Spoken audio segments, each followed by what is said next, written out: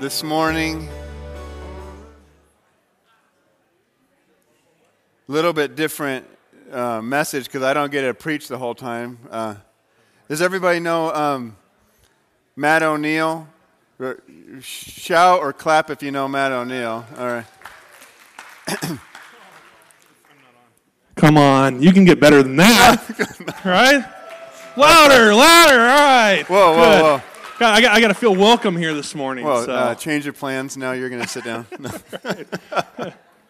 Little humble pie. For those of you that don't know Matt, tell him a little bit about what you and your wife do and how long you've been at this church and things like that. We have been at this church for 10 years now, and we're therapists here in Kearney, and we own two clinics, and we just heal people. So that's what we get to do. Excellent. Yeah, that's awesome.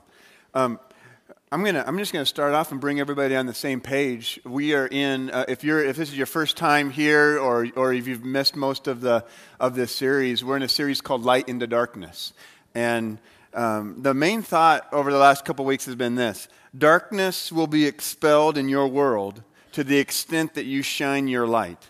It is impossible for darkness to be where light is. And I like this: light always wins. Don't you agree? I mean, you flip on a light switch and there's no debate, right? The darkness has to go. It's the same thing with you and I. As you walk into an environment, whether it be your family, whether it be a family reunion, right? Try it sometime at a family reunion, or wherever you may be, Walmart. As you let your light shine, darkness just has no choice but to go. And so the scripture, Matthew chapter 5. I think they're going to show it up on the screen. Starting in verse 14, it says this: "You are the light of the world. A city that is set on a hill cannot be hidden, nor do they light a lamp and put it under a basket, but on a lampstand, and it gives light to all who are in the house."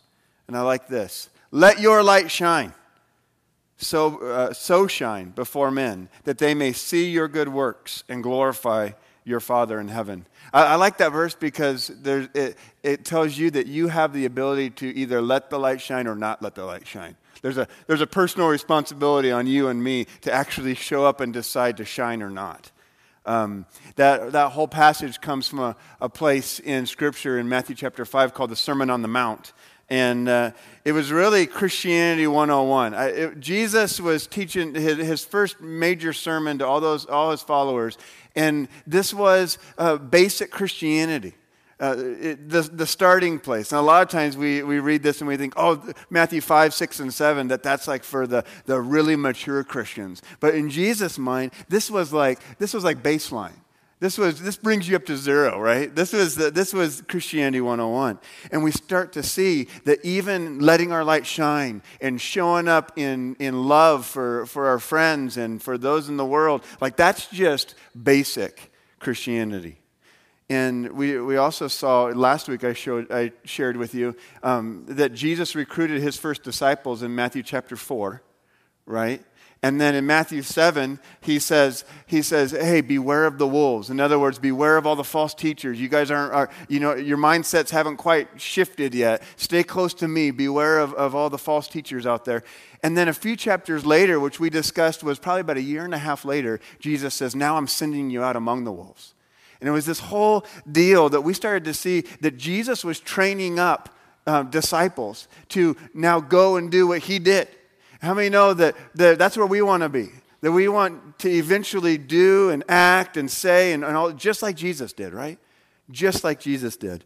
And so the first week of this series, Pastor Bo brilliantly talked about the darkness within us.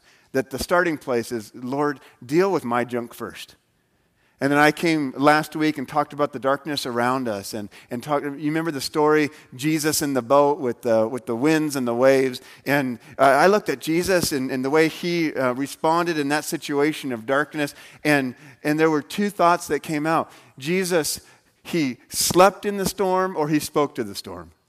And I challenged all of us that when the darkness comes, that we either can sleep through it or we can speak to it. I love that story of the revivalist, and I forget his name. It might have been Smith Wigglesworth. And he tells a story of waking up one night and the devil was sitting at the foot of his bed, and he looked at him and he's like, "Oh, it's just you," and he went back to sleep. Right? Right, and there's things like this where we get so overwhelmed by the fear and the darkness, and really, when you look and you see there's something bigger standing behind that darkness. So I'm excited. I'm excited about today. Today's message is the darkness out there, and I don't have to preach as much. I'm really excited about that. So are we.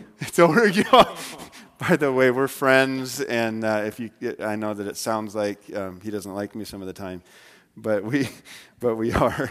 Here's the main thought today. People are never really the problem. The devil is. Therefore, our job is to love people and battle the works of the devil. So let me give you a few scriptures to set this whole thing up, and then I want to interview my friend Matt and let you guys hear some of this play out practically in his life, and then hopefully we can take some stuff and let it apply to our lives. So here's some verses. I love this verse in 1 John 3:8. The second half of this verse says this: "The reason the Son of God appeared was to destroy the works of the devil." That probably deserves a clap right there, right? The reason the Son of God appeared was to destroy the works of the devil. I love that. And then in Ephesians 6:12, Paul talking and really sharing the heart of God, he says this: "For we do not wrestle against flesh and blood." Say flesh and blood. Flesh and blood. We don't wrestle against flesh and blood. Poke your wife and say, "You're flesh and blood." We don't wrestle against flesh and blood, but against the rulers, against the authorities, against the cosmic powers over this present darkness, against the spiritual forces of evil in the heavenly places. I love the perspective that Jesus came to destroy the works of the devil, and then our assignment is the same. We don't wrestle against flesh and blood. We carry on the same assignment Jesus has, to destroy the works of the devil. Well, and you see that played out in Matthew 16, verse 23. Jesus turns to Peter, and I don't recommend kids, young people, I don't recommend you saying this to your mom. But he turned and said to Peter, "Get behind me, Satan." I said that once to my mom. Once. He says, "You are a hindrance to me, for you're not setting your mind on the things of God, but on the things of man." Was Jesus talking to Peter? Or do you think that he might have been talking to Satan? Right? People are never the problem. It's always the spirit behind it. It's always the devil. The devil hates your guts and has a horrible plan for your life. And I just have an inkling that Jesus looked at Peter, and he looked right through and past Peter and saw the works of the devil that was trying to disrupt his mission and his plans. And he says, "Get behind me, Satan." We know Peter wasn't Satan. And then we go on, Matthew chapter 5. And we start to bring this whole thing home and start to see why I have Matt sitting here with me today. It says this, Jesus talking, "You've heard it. You've heard that it was said, you shall love your neighbor and hate your enemy. But I say to you, love your enemies and pray for those who persecute you." How many say easier said than done? Love your enemies and pray for those who persecute you. He goes on, "So that you may be sons of your Father who is in heaven, for he makes his sun rise on the evil and on the good, and sends rain on the just and the unjust. For if you love those who love you, what reward do you have? Do not even the tax collectors do the same? And if you greet only your brothers, what more are you doing than others? Do not the Gentiles do the same?" He's like, you don't get any extra brownie points for just loving those that are easy to love. He's like, actually, in my kingdom, you score points when you love those that are hard to love. In fact, you love those that hate you or persecute you. And then lastly, this verse that we already read. This is the week that we start to actually put this into practice. Matthew chapter 5, verse 16. "Let your light shine, so shine before men, that they may see your good works and glorify your Father in heaven." And that's what we want to see. Matt has had an interesting, outreach ministry. You say, well, I thought you work at Alpha, and he called himself a therapist. He didn't tell you what he was a therapist for. You don't mess with people's minds, right? No, you don't have like a couch and people sit. No, he works on their bodies. He does physical therapy. But I love the example that he sets for all of us, because most of you in this room aren't like professional Christians where you get paid by the church, right? Most of you in this room work someplace, do something, and he's showing all of us in this room that no matter what you do, that you can actually have a ministry and serve God and show up where God wants you to show up. And so I'm going to ask him a bunch of questions, but man, exciting today of what Matt's been able to do. And let me just see here. So, first of all, You've been going to Korn concerts. That's what I heard. Yeah. Sorry, got to use a microphone. Yes. Do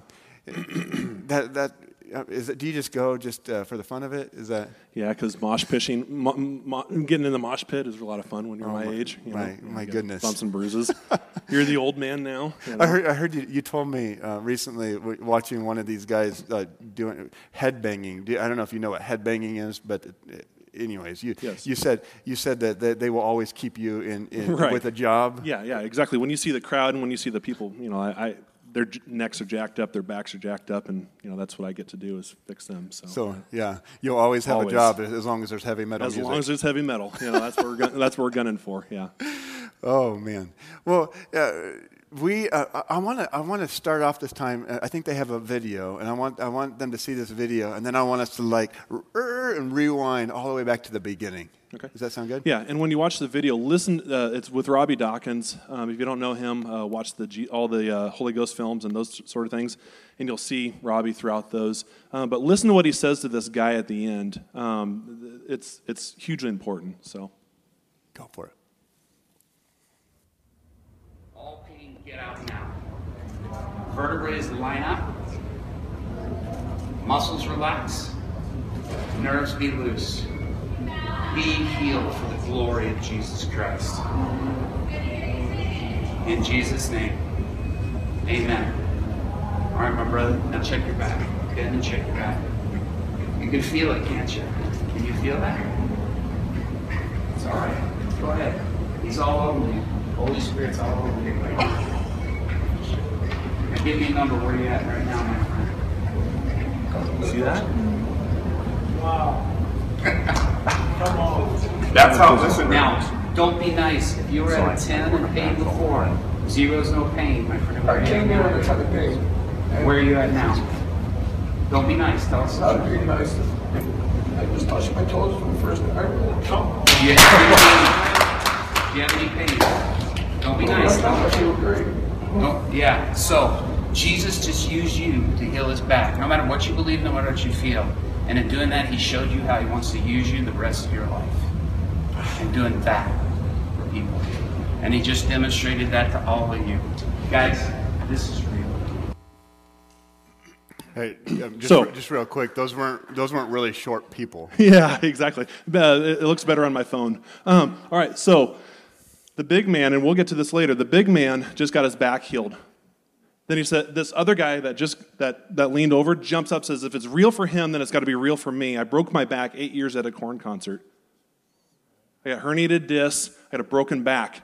I haven't been able to touch past my knees in 8 years. So what Robbie does, he grabs the big man that just got his back healed, doesn't give him this quiz about are you saved, are you anything. He says, get over here. You put your hand on him. And what he says at the end, does not matter what you think, does not matter what you feel. God just demonstrated his power and has shown you what you should do for the rest of your life. What we all should do for the rest of our lives. Hugely important. So when this guy goes down, and when he comes back up, he's freaking out because he hasn't touched his toes in 8 years. You were standing right there. I was standing. I was right there. I'm watching. I'm skeptic, man. I'm like, all right, I'm going to see if this is real or not. I'm watching this, and we're going to hear his actual testimony later.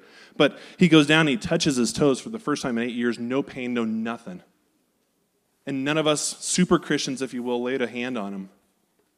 Some random guy put his hand on him and just said some simple words, basically saying, Jesus, you did something for me, do something for him. So I want us to rewind all the way back to the beginning and really set the tone here, because for some people in here don't know who Brian Head Welch is. And some people who do question, what is who is this guy? How can he be a Christian and serve or still be a part of this group called Korn? They're a Christian band? No, they don't.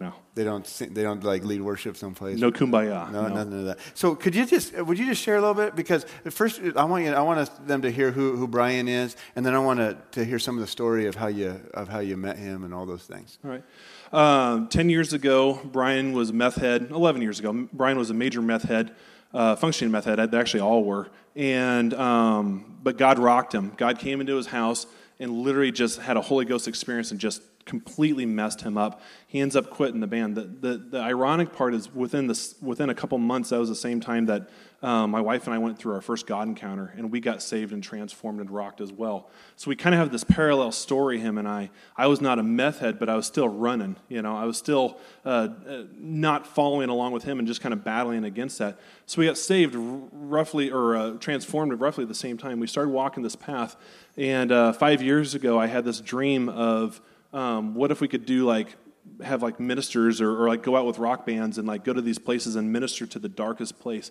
Because I knew that if we could take you guys to the darkest place that I could imagine, then going to Walmart's easy.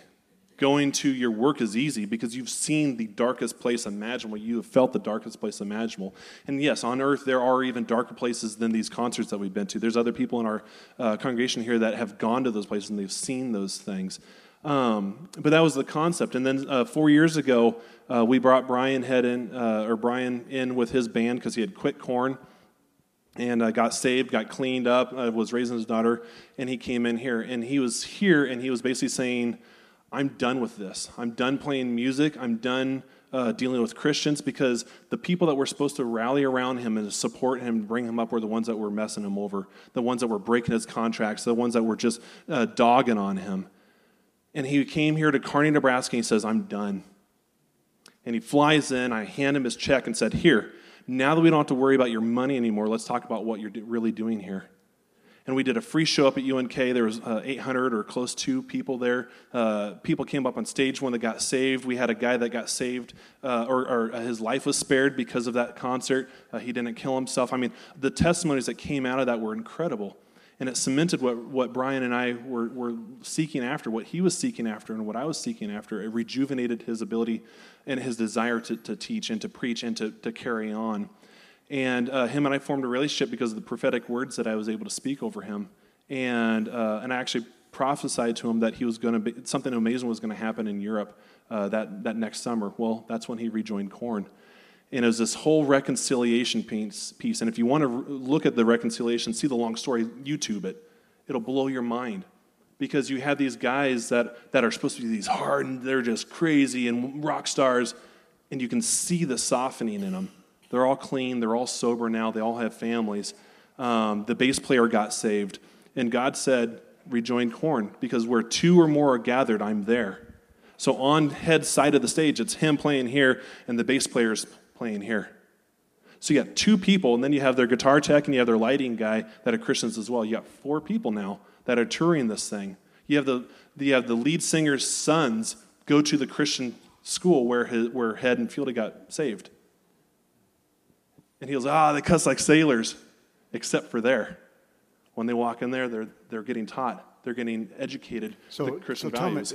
I'm just playing on the other side. How can somebody be a Christian and then be in a band like Korn? The simple answer to that is, unless you're hired by a church as a pastor, I guarantee you where you work is not a Christian company. For the vast majority of us, people swear there. They tell bad jokes. They do things like that. They all have their problems. And yet you go there every day and you get paid. This is literally their job. And so what happens, the worst thing that's being done on stage is they're dropping the F-bomb over and over and over and over and over again. But that's the worst thing that's happening. That's during these shows. And so what he's not focusing on is, or I guess before he went back, they have a whole slew of songs that we would never even think about playing anywhere. And Brian said, I will come back, but I will never play any of these songs that he helped write. I'll never play any of these. And they said, okay, cool.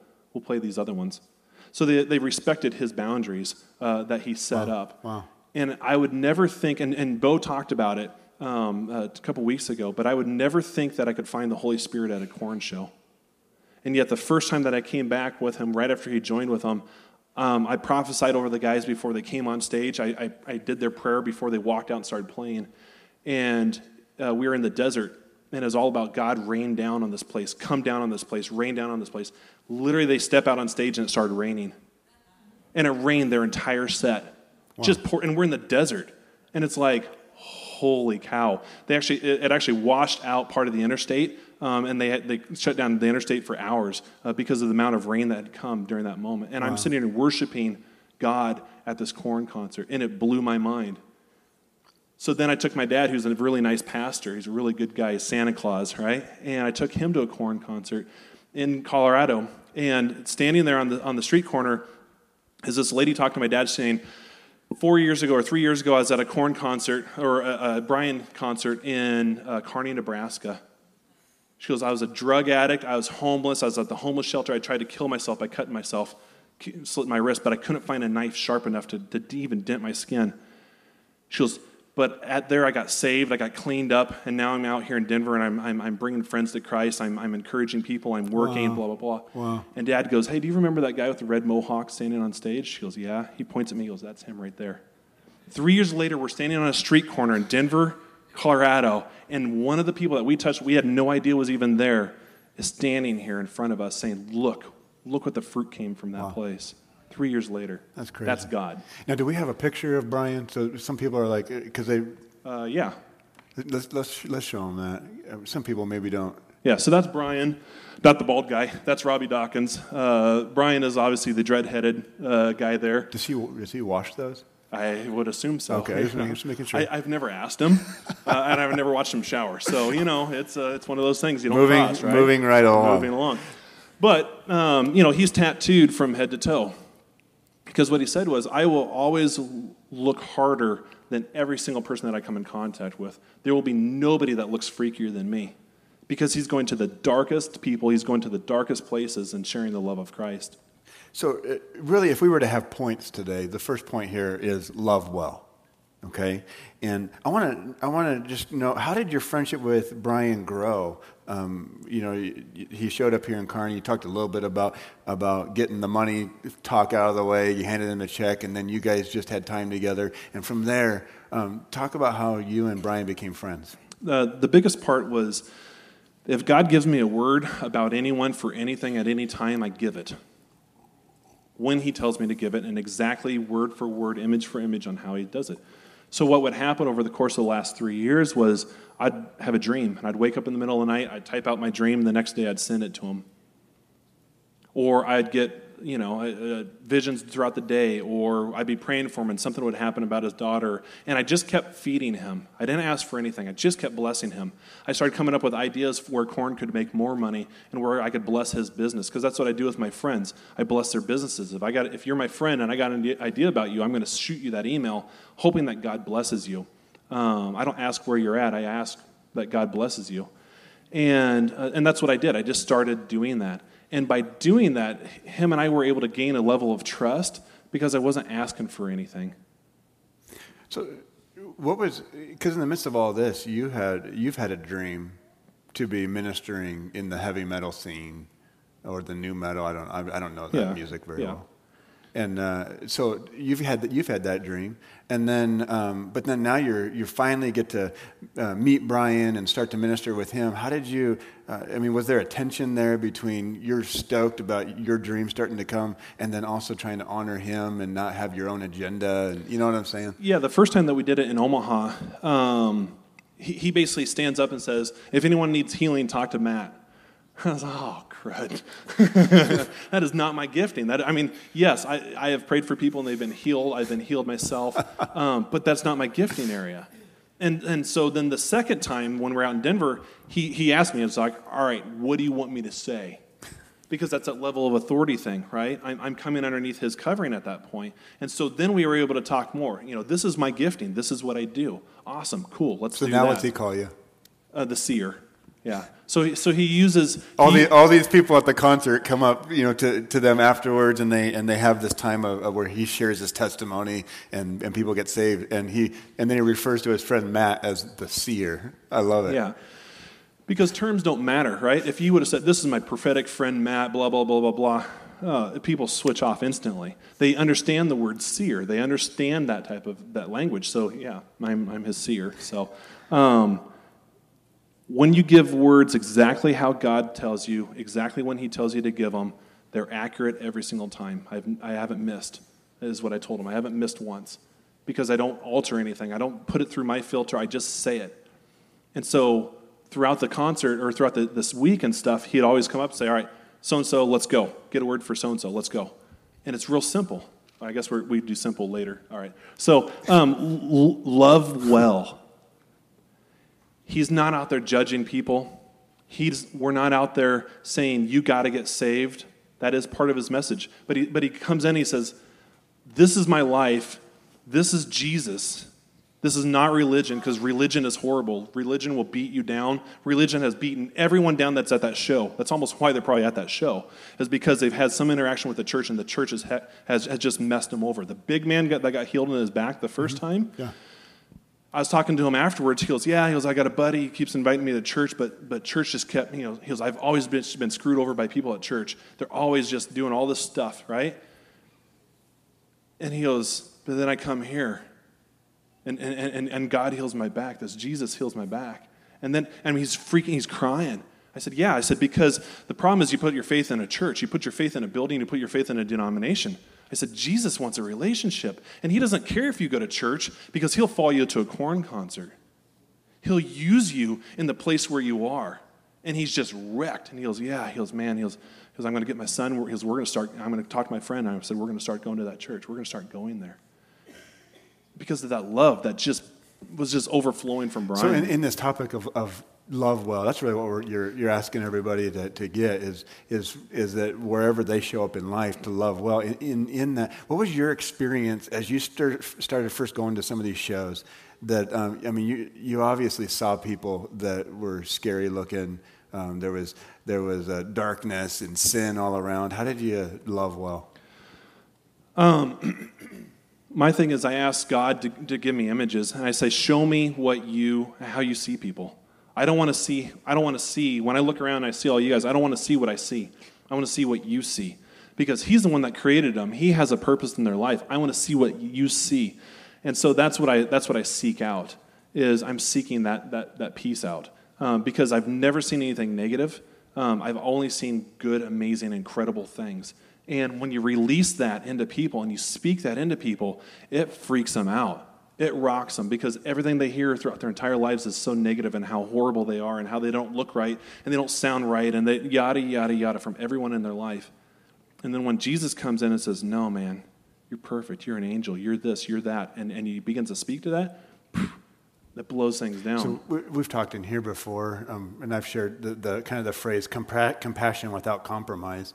How does you, as just a minister of the gospel, go into these places and have just complete compassion, but at the same time, no compromise? For me, the compromise would be: do I engage in what they're dealing with? And I don't. I'm not going to go out there and I'm not going to drink. I'm not going to do drugs. I'm not going to whatever might be going on out there. I'm not going to engage in that process. I'm going to love them with where they are because that's where Jesus meets them, is right where they are. And so when I see people that we had this guy at the show in Omaha that we were all at. You want to show the next picture too, by the way? This is the other picture. In Omaha, what we did was we brought 7 pastors. Jonathan's not in that because he had to go get my truck. There's Grandpa, Dad. That's my dad, Santa Claus up there. And you got 2 pastors over here, a married couple from Chadron. You got Bo, me, and then Pablo from Grand Island, and then Drew from Grace. So we had 7 pastors walking around this concert doing a treasure hunt. And so, and then of course Brian. Can I just say I had a headache? Jonathan was not doing well at that show, and having extremely loud music was not helping the situation at all. But I guess I forgot, but it's just loving people and going around, not engaging with the fact that they're alcoholics or this or that. The last guy that we had there that we were praying for was an ex-Marine, and he was just trashed. I mean, his handlers, his guys were like kind of holding him back because he was the heckler. He was that guy. When we go to concerts, what we do is we have 40 wristbands of whatever color, and we say, Jesus, who's your treasure tonight? Who is willing to accept you tonight? Who do you want to impact tonight? Who's ready tonight? And we go around and we find those people. And for the Omaha show and for this entire week, I had pages and pages from people from his parents down in Trinidad to Bo's brother up in Michigan, which we'll see later, and other text messages. I was constantly getting text messages. People in this church, absolutely. Constantly getting text messages and that sort of thing saying, this is the treasure tonight. This is the treasure tonight. So it wasn't just me or any of us walking around randomly grabbing people. We were hunting for those people. The last guy was just trash out of his mind, ex-Marine, and it is actually Bruce. Bruce is here. Before we left, I said, Bruce, give me a list. Hear anything, give it to me. The last thing that he talked about was resetting the clock. And we start praying for this guy, and I just talk about God's going to reset your clock. And I didn't remember what Bruce had written, but I'm praying this over this guy, and he's just freaking out, just bawling, because he had killed so many people during war, and he couldn't sleep. He couldn't deal with himself. He was struggling so deeply, and that's why he was drinking, was to try to cover up some of those feelings and try to sleep and stuff. And we were praying for him. You could just see everything just washing off of him, resetting, and just pulling through his life. And his friends were freaking out because of the transformation that they could see right in front of them. And it was just that love. It was just love just conquered everything. And I like too when I was there, as far as the compassion without compromise. When those 40 people come at the end of the concert, and Brian was there to share his story. Like, he clearly shared the gospel. Oh, very much. I mean, it wasn't like on all roads lead to heaven. No. I mean, it was like, we love you right where you're at. But, I mean, he talked about the cross. He talked about the power of the Holy Spirit. He talked, laying hands on people, prophecy. But he talked about, the only way is Jesus. Yeah. Like, there was no 9 ways to God. No, and if you want what he's got, be brave enough to try it. You've tried everything else. Why don't you try Jesus? And then he leads them in that prayer to accept Christ. And the vast majority, we had 40 to 50 people every night. So on this tour, there was 5 nights that we had shows. There's 40 to 50 people every single time. When was the last time that we were able to go around and in a week watch 200 people get saved? And that's what this guy does every single night of every single show that they do.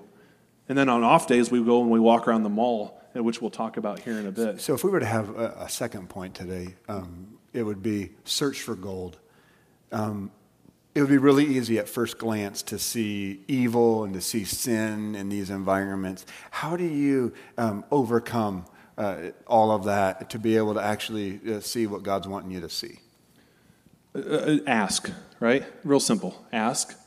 The second part of that is asking for his love. For me, part of that overcoming was surrounding yourself. You can't do this alone. The days that I was alone out on the concert, and I'm trying to walk through the crowd and figure out what's going on and what I'm doing, I'm freaking out. I'm literally going crazy because it's very scary. It's a very intimidating environment. And so what I do is I start texting people and say, "Give me your treasure. Give me your treasure. I need something now, immediately." And one of them was Jonathan, and he's like, "Oh, I don't feel good, and I don't have very much time. I got to do this thing." Closes his eyes for 30 seconds, gets something, sends it to me, and literally I look up, and the lady's standing right in front of me. That's how I got through it. I think the miracle was God speaking through my sinus infection. Absolutely, yes. Despite you. We talk about light when you flip on a switch. Light dispels darkness, right? But we were talking about it this last week or the week before that I think that's a wrong idea, because what it means is that when I turn on a light, this darkness literally moves over here.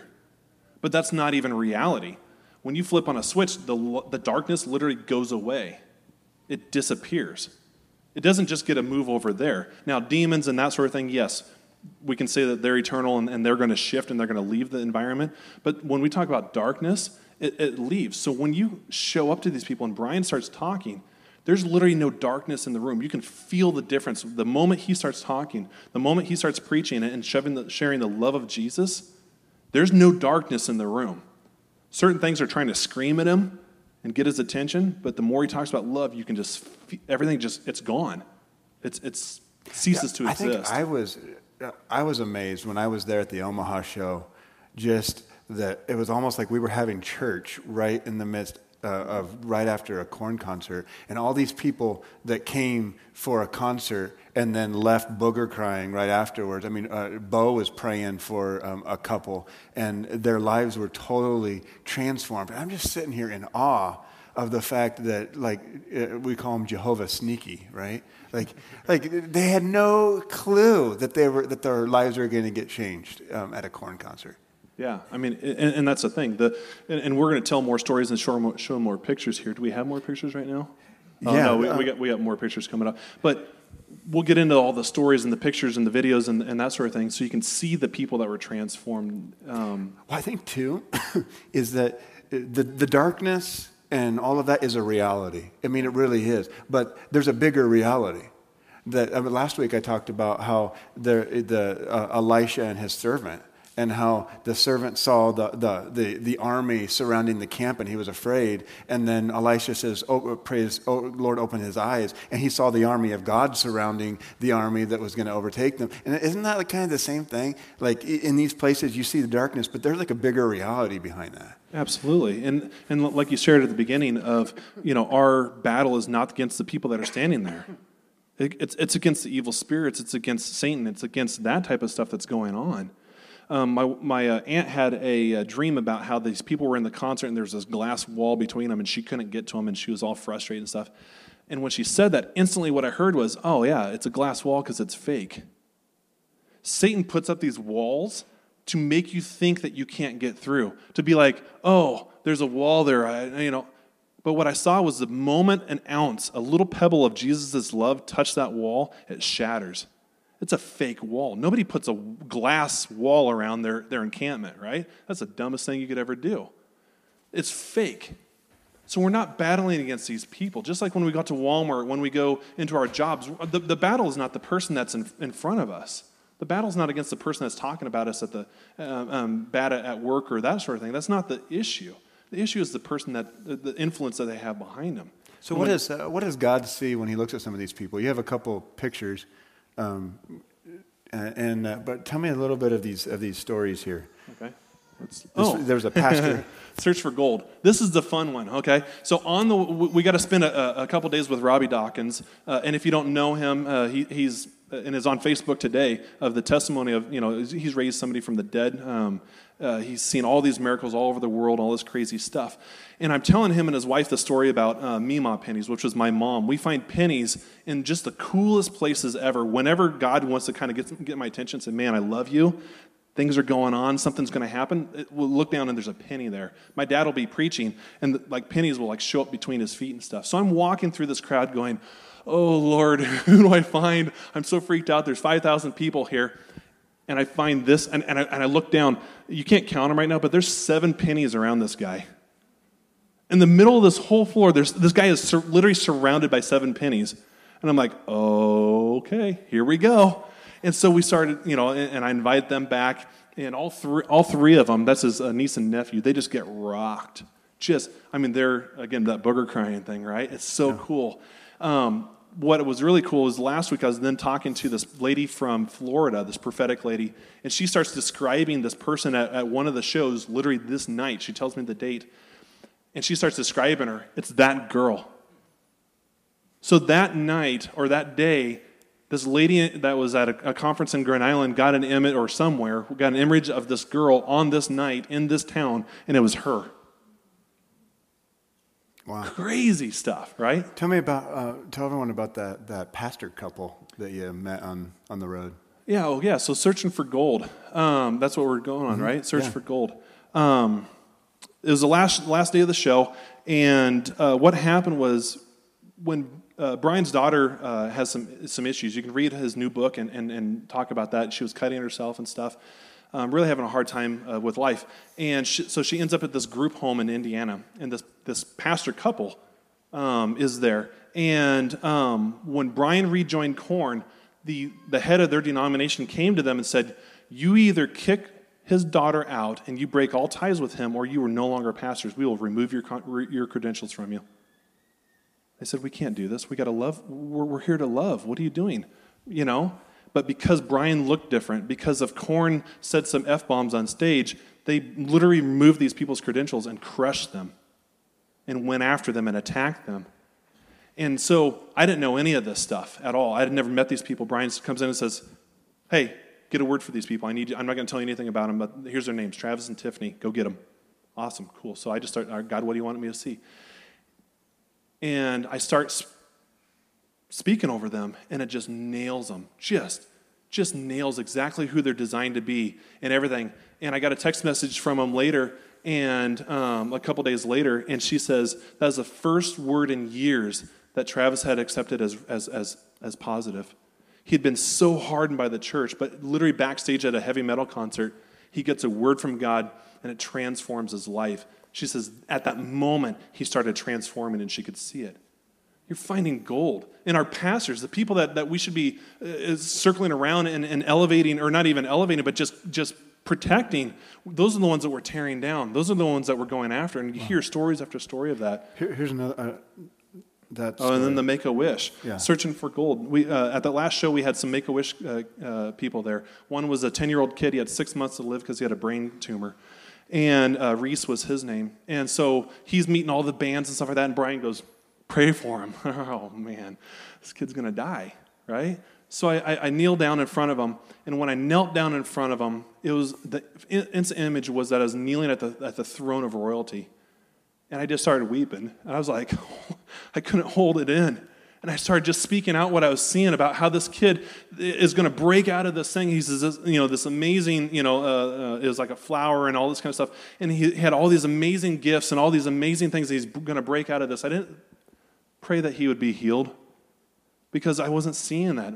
What I saw was the throne that he was sitting on in heaven. And it broke my stinking heart. I was like, why? And then I talked to his grandma afterwards. And again, remember, we're at a heavy metal show where there's Satanists up on stage singing at the moment that we're sitting here talking. And she says, Reese's mom is a meth head. She was a meth addict. And he got removed from the family. Then they found the tumor and the kid's dying. But what Reese says, he's blind, he can hardly hear, and he's in a wheelchair. He's got 6 months to live. And he says, I know the reason why this is happening. The reason was because his mom got clean because of him, so that she could be a parent to his other siblings. You got this 10-year-old kid with an eternal perspective. And I'm praying over and prophesying over this kid about his spiritual reality, and the whole family's getting nailed. The whole family's going, yes, yes, yes, we believe that. We go after that. We accept that. So that his mom could get clean, so that she could be a mom. It was incredible, the gold that we find in people. What about that couple right there? Oh, yeah. So you want to pull up the next picture here? So I don't know these people. They were not my treasure. I think they're Robbie Dawkins' treasure. And I'm talking to them after and say, what do you think? What do you feel? Blah, blah, blah. And, are you guys married? And they go, no, we're not married. We met in church. We're just dating right now. Oh, okay. So then I pull out my phone. I'm showing them, like, yeah, here's what we're doing. We're going treasure hunting. Here's my text messages. Let's see if we can find you.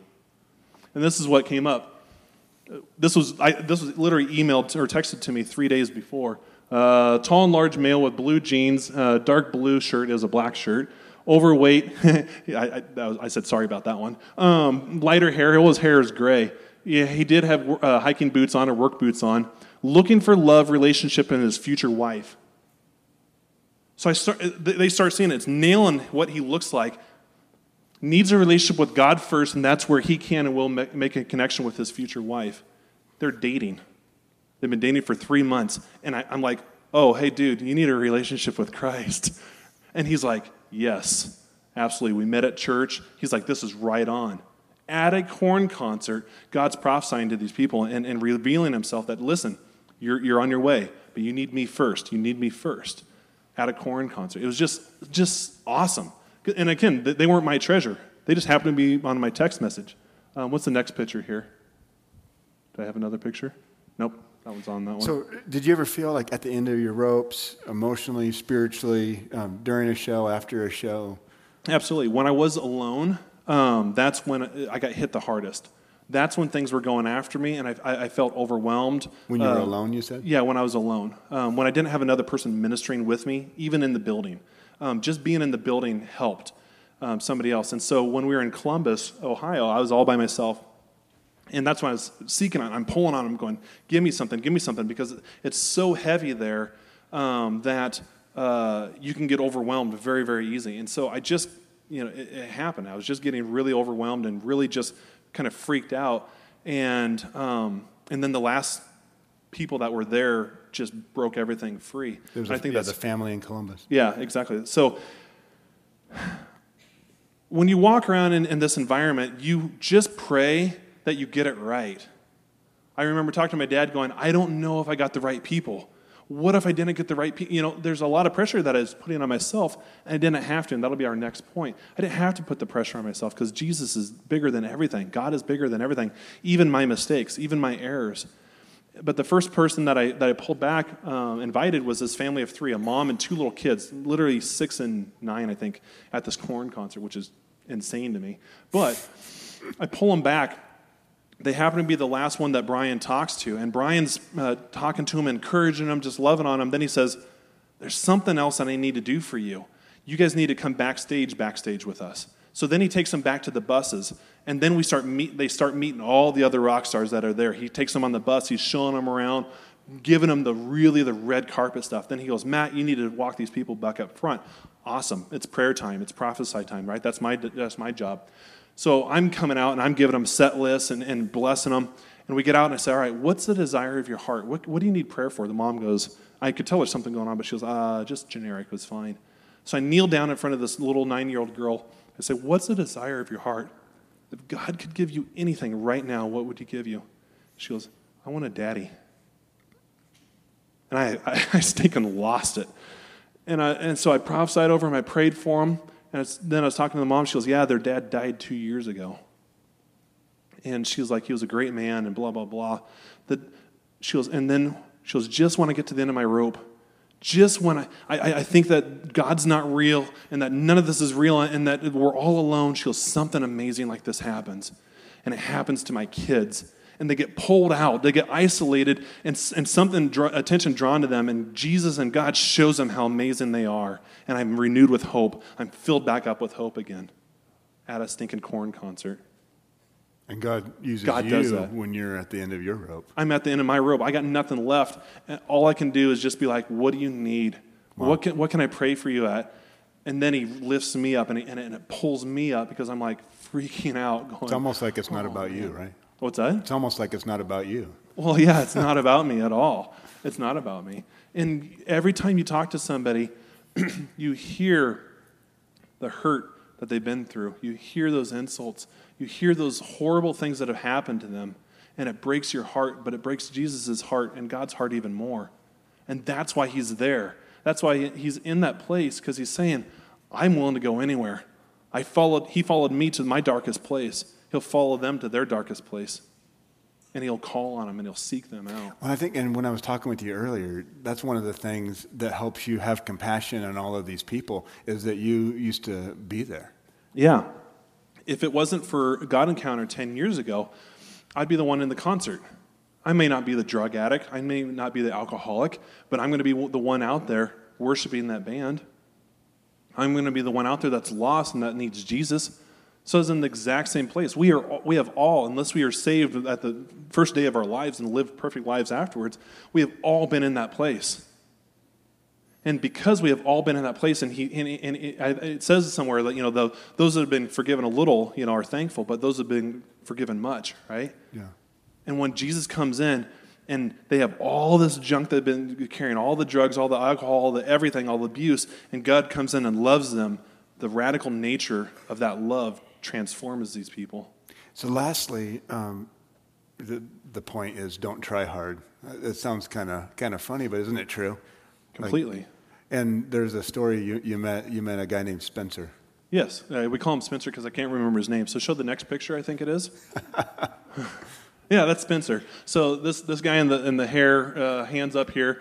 This is in Peoria, Illinois, and this is happening while he's given the invitation to receive Christ.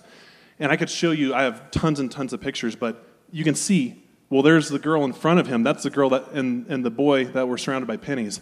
They get their heads bowed. These other guys that I ran into because of the plaid shirt, this guy, so Spencer, 2 days before we're in the mall because we're bored out of our minds and we have nothing to do. We're sitting at a hotel. So we go to the mall to go shopping. And Brian starts messing with me, right? He's like, pray for this person, give a word for this person, that type of thing. And we're in Spencer's, and we're engaging this person that works there, the two people that work there. And this guy here starts talking about spirituality. Well, he ends up accepting Christ. I got my hand on him. Brian's got his hand on him. And he accepts Christ in Spencer Gifts in the mall. Then he says, man, if I could just have God show me a sign. If I could just have God, put a billboard up, Spencer, I love you. Something like that, right? So the day of the show, 2 days later, I'm standing on the edge of this platform, and I'm looking down on 1,000 people, and I say, all right, God, where do I find these people? I don't even know where to go. All I hear is go on the floor. Cool, I'm just going to go to the floor. It's easy, right? Mm-hmm. It's simple. I don't have to be like, show me where this exact person is. Go on the floor. I go on the floor. I'm walking across the floor. Who do I run into? Spencer. I turn, I go, dude.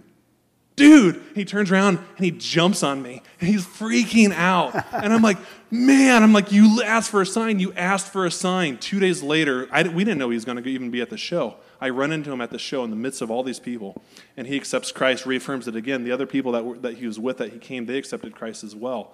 Because God asked him, he asked God for a sign, said, show me something amazing. What'd God do? 2 days later at a corn show, I run into him, and he's freaking out. He can never dispel that. He can never argue with that. Somebody could come up to him from now on and say, God's not real. He goes, no. Listen, I got a story to tell you. God is real, and this is what happened to me. Nobody can argue with him now at that point. I'd like to hear one last story and then bring it home. There was the story of the couple that had ran into somebody at the concert that they hadn't met in a long time. So show the next picture here. We'll see if this is it. Yes, so that's Miss Redhead. Okay, so I'm going through my stuff again at Peoria, and I find this one line. I don't think we had the line up there, but it's literally red hair, black shirt, and I see it. I look up, and this lady's standing right in front of me. Whoa, that's easy, right? Yeah. So I walk up, hey, I do my deal, and they get invited back. Right? Show the next picture. So I'm drawing a line here. This is the really cool story, and it actually comes back to I think Cheryl's lady, Cheryl's treasure. So Brian does his thing. People accept Christ. Robbie Dawkins comes up and says, "You have back pain, right?" This big man goes, "Yeah, I have back pain." He goes, "All right, stand up. We're going to pray for you for 2 seconds." 15-second prayer. How's your back? It's healed, right? It's getting healed right there. All right, show the next picture.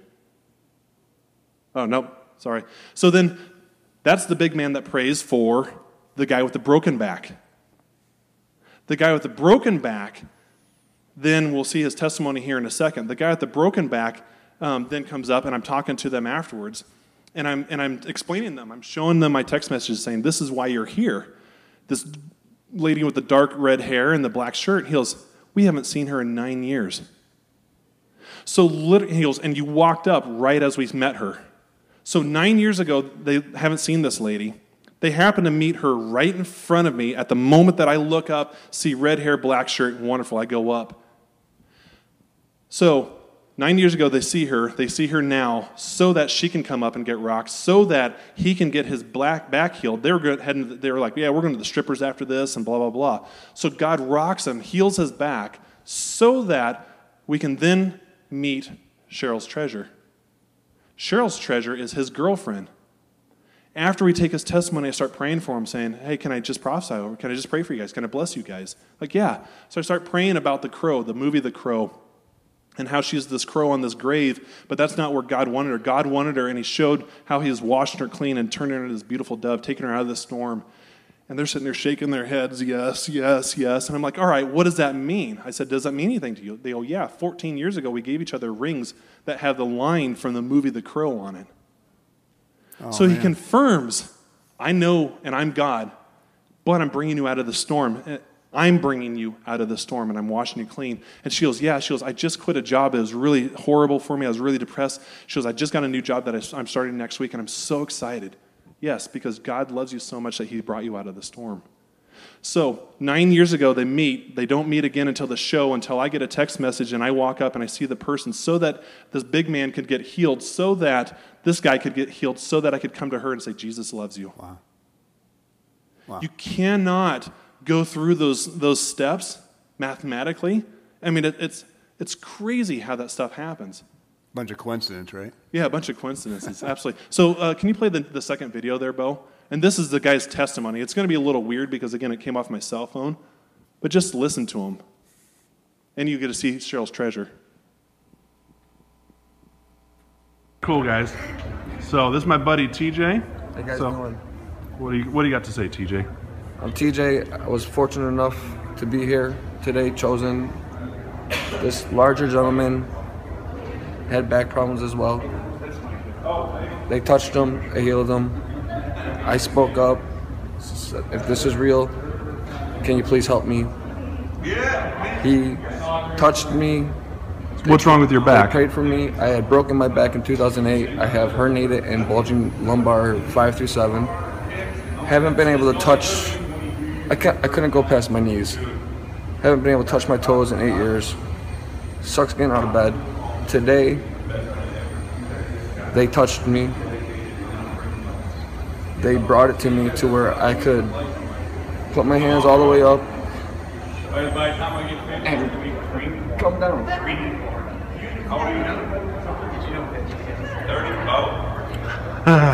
Unbelievable.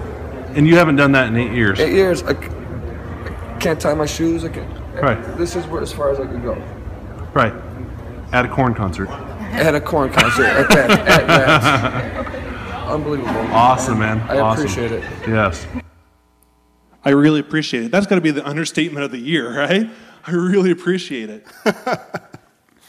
But, I mean, that's, they act kind of out of their head because they have a hard time processing even what's going on in front of them. I just got healed. Holy cow.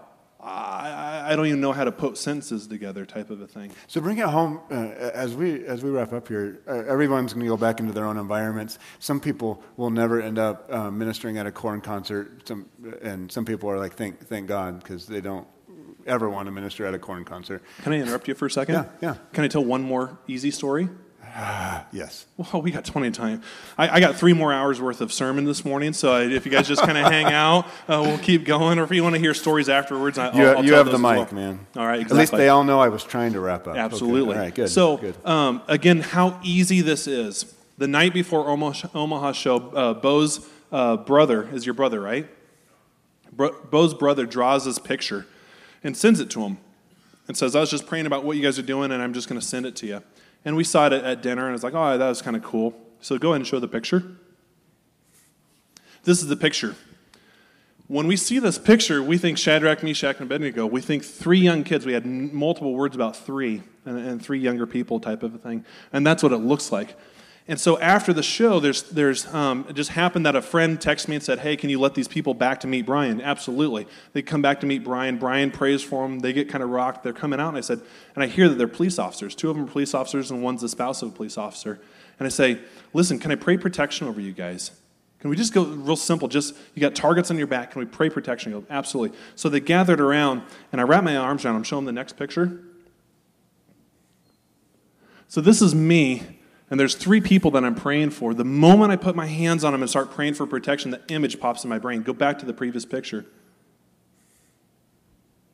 You got 3 people being wrapped around by the angel. Go back to the next picture. I wasn't looking for 3 young people. I was looking for 3 short people. And then I show them the picture. I said, this was drawn the night before because of because people are praying for what's happening. The protection that you guys have around you as officers, as peacekeepers in our communities, God is protecting you. These angels are protecting you. And I'm still getting text messages from the lady going, explain this story to me. Show me. Can you send me that picture again? Stuff like that, because it rocked them. It's easy. Wow. This is easy. So wrapping it all up. Give some encouragement to them, because some of these people, they're just going to go back to work, back to their family. Maybe they step out of their comfort zone at Walmart or something like that, but they might not be at a corn concert. How can this all apply to them? Love your neighbor. It's simple. Love. This is not you trying to convert people. This is not you trying to have a Holy Ghost moment in the middle of Walmart. What would happen if you just walked up to somebody and just loved them? And just bless them. Just encourage them at that moment. You have no idea what they're going through. The lead singer for Slipknot, where if you look at them, they wear these masochistic masks, really, really dark satanic stuff that they're singing about and stuff. And I met him at the last show and I got a picture with him, and he's walking away. I said, "Hey man, have a great show. Be blessed." And when I said be blessed, he whipped his head around and he looked at me and he stopped in his tracks. I was, "Thanks." Turned around and kept walking. All I said was be blessed. And it caused him to stop what he was doing, turn around, and it hit him. It hit his heart.